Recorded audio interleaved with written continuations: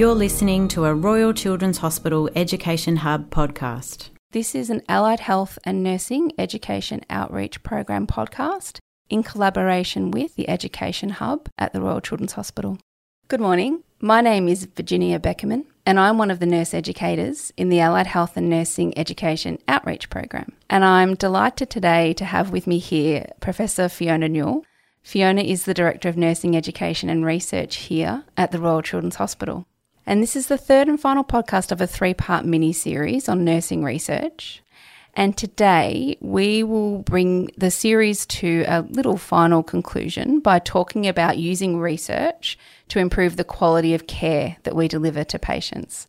So Fiona, thank you for joining me here today. It's a pleasure. So just a note that my nickname is Jin, so Fiona is likely to refer to me as this throughout this podcast. So Fiona, in our previous 2 podcasts, we started off talking about creating a culture of inquiry for nurses within workplaces, and then we moved on to talk about using evidence-based practice and using evidence in our practice. And so today we're moving on from that and talking about how using research changes the quality of care that we deliver to paediatric patients and their families.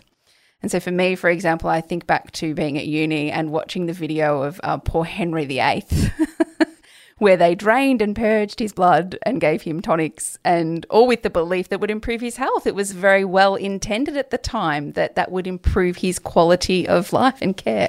Unfortunately, of course, it didn't. So I wonder, is there an example that you can perhaps talk to where research informs and changes the quality of care that we give our patients? Yeah, thanks, Jen. I think it's probably wise to go back to the lady with the lamp in answering that question, Florence Nightingale, and during the Crimean War, she instituted really simple initiatives because she identified that there were more people dying in wartime hospitals than what there would have been if they were back in the UK. And they weren't dying of war injuries, they were dying of disease.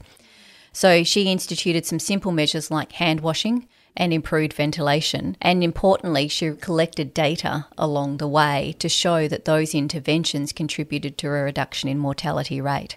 So I think the things that we take for granted now in terms of hand washing and good ventilation, perhaps even more so in the midst of a pandemic than ever any time before.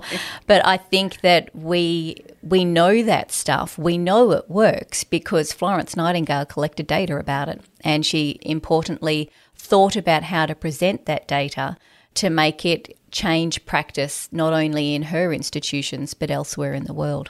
That's a fantastic example, Fee. Thank you for that example. I think for me, perhaps a much more recent example is when I first started nursing and I used to work on one of the wards here, and it was just eczema management, which has just changed significantly in the last 15 years. We used to lather in dermis, which is still a great moisturiser, but we've learnt that it since blocks pores and actually doesn't help the skin in other ways. So it's just amazing what we learn over time and with evidence, isn't it, that changes the care that we give.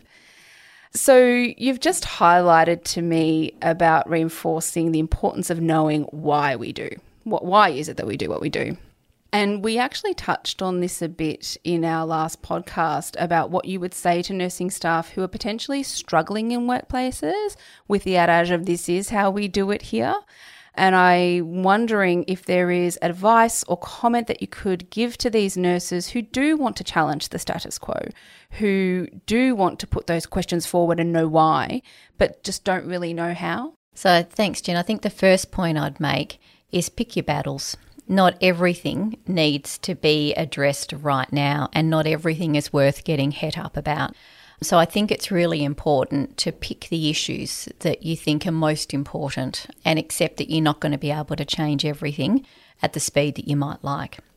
The second is find a significant point and pick some allies, or a significant issue, and pick some allies to help work with you. Make a working group.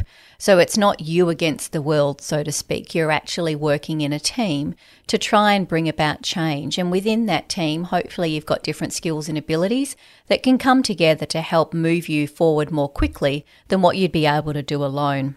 And thirdly, I'd say get data. Now, that data might be patient experience, so qualitative data. It might be quantitative data. It doesn't matter, but from my experience, I see a lot of nurses who feel really frustrated and unable to engender the change they want. But to date, their way of trying to communicate the need for change has been based on emotion. I feel frustrated because of this. I'm really upset this has happened. And they expect to get engagement through expression of emotion.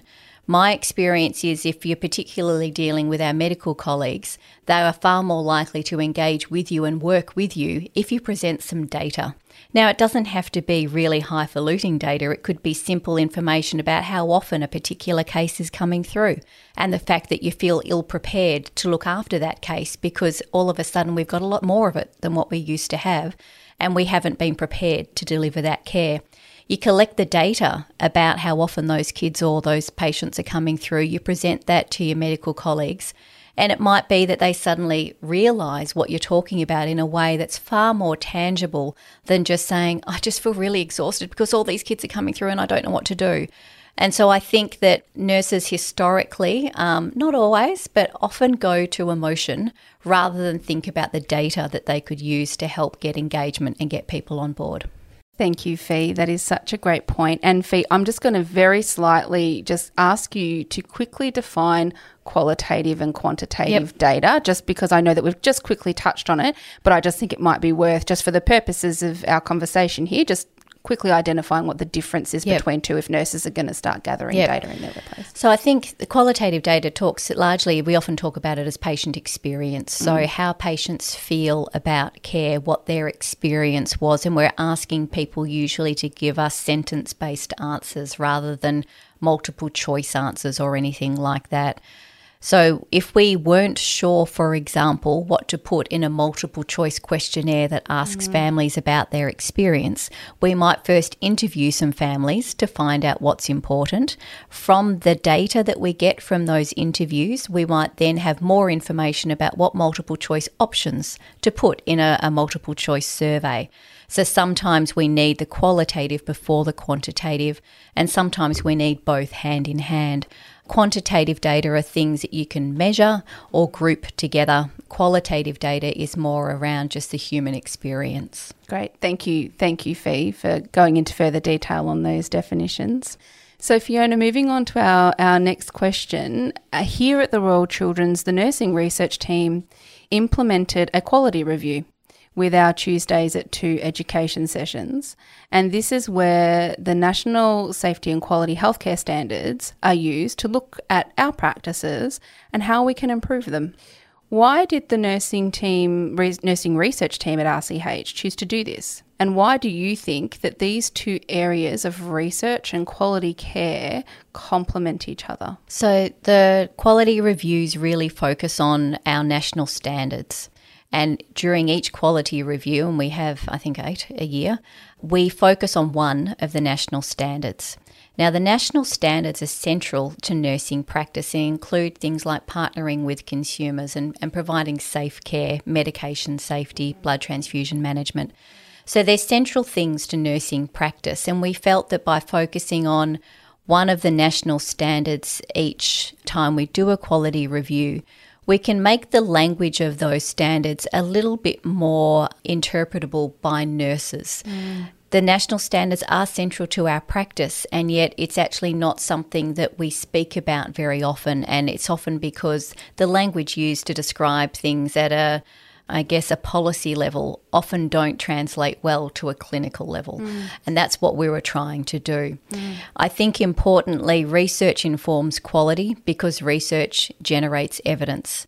And only through having good evidence can we generate good clinical guidelines and therefore national standards. So I think they do go hand in hand together, and it's just a way of making sure that we move the concepts from a policy level down to a clinical level with meaning.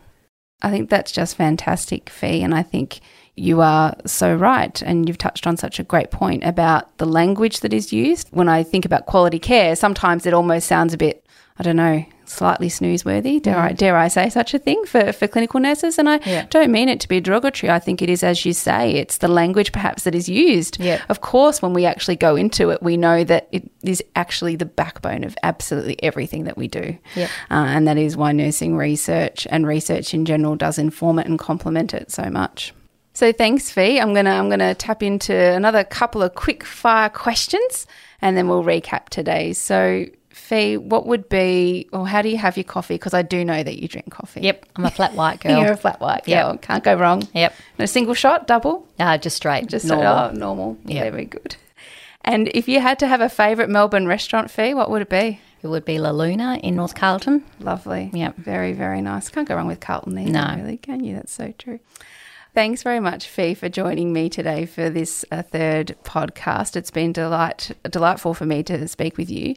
I think some of the key points I've learned from our discussion is for those nurses who perhaps are in places where they might be struggling a little bit to challenge the status quo, pick your battles as per Fee. Think about what is most important, perhaps gathering some allies to help work with you and using data to help inform the challenge that you want to take forward. Thinking about research and quality care, and as we've touched on what we do here at the Children's, that might be something for you listening that you can take away and think about what you are doing within your organisation as to how you bring that into your practice. So thank you. Thanks very much, Fee, for today. Pleasure, Jen. Thank you. Thanks. Thanks for listening. Please view the description section below for more information on this topic. The Education Hub is a collaboration between the Royal Children's Hospital and the University of Melbourne Department of Paediatrics and funded by the RCH Foundation.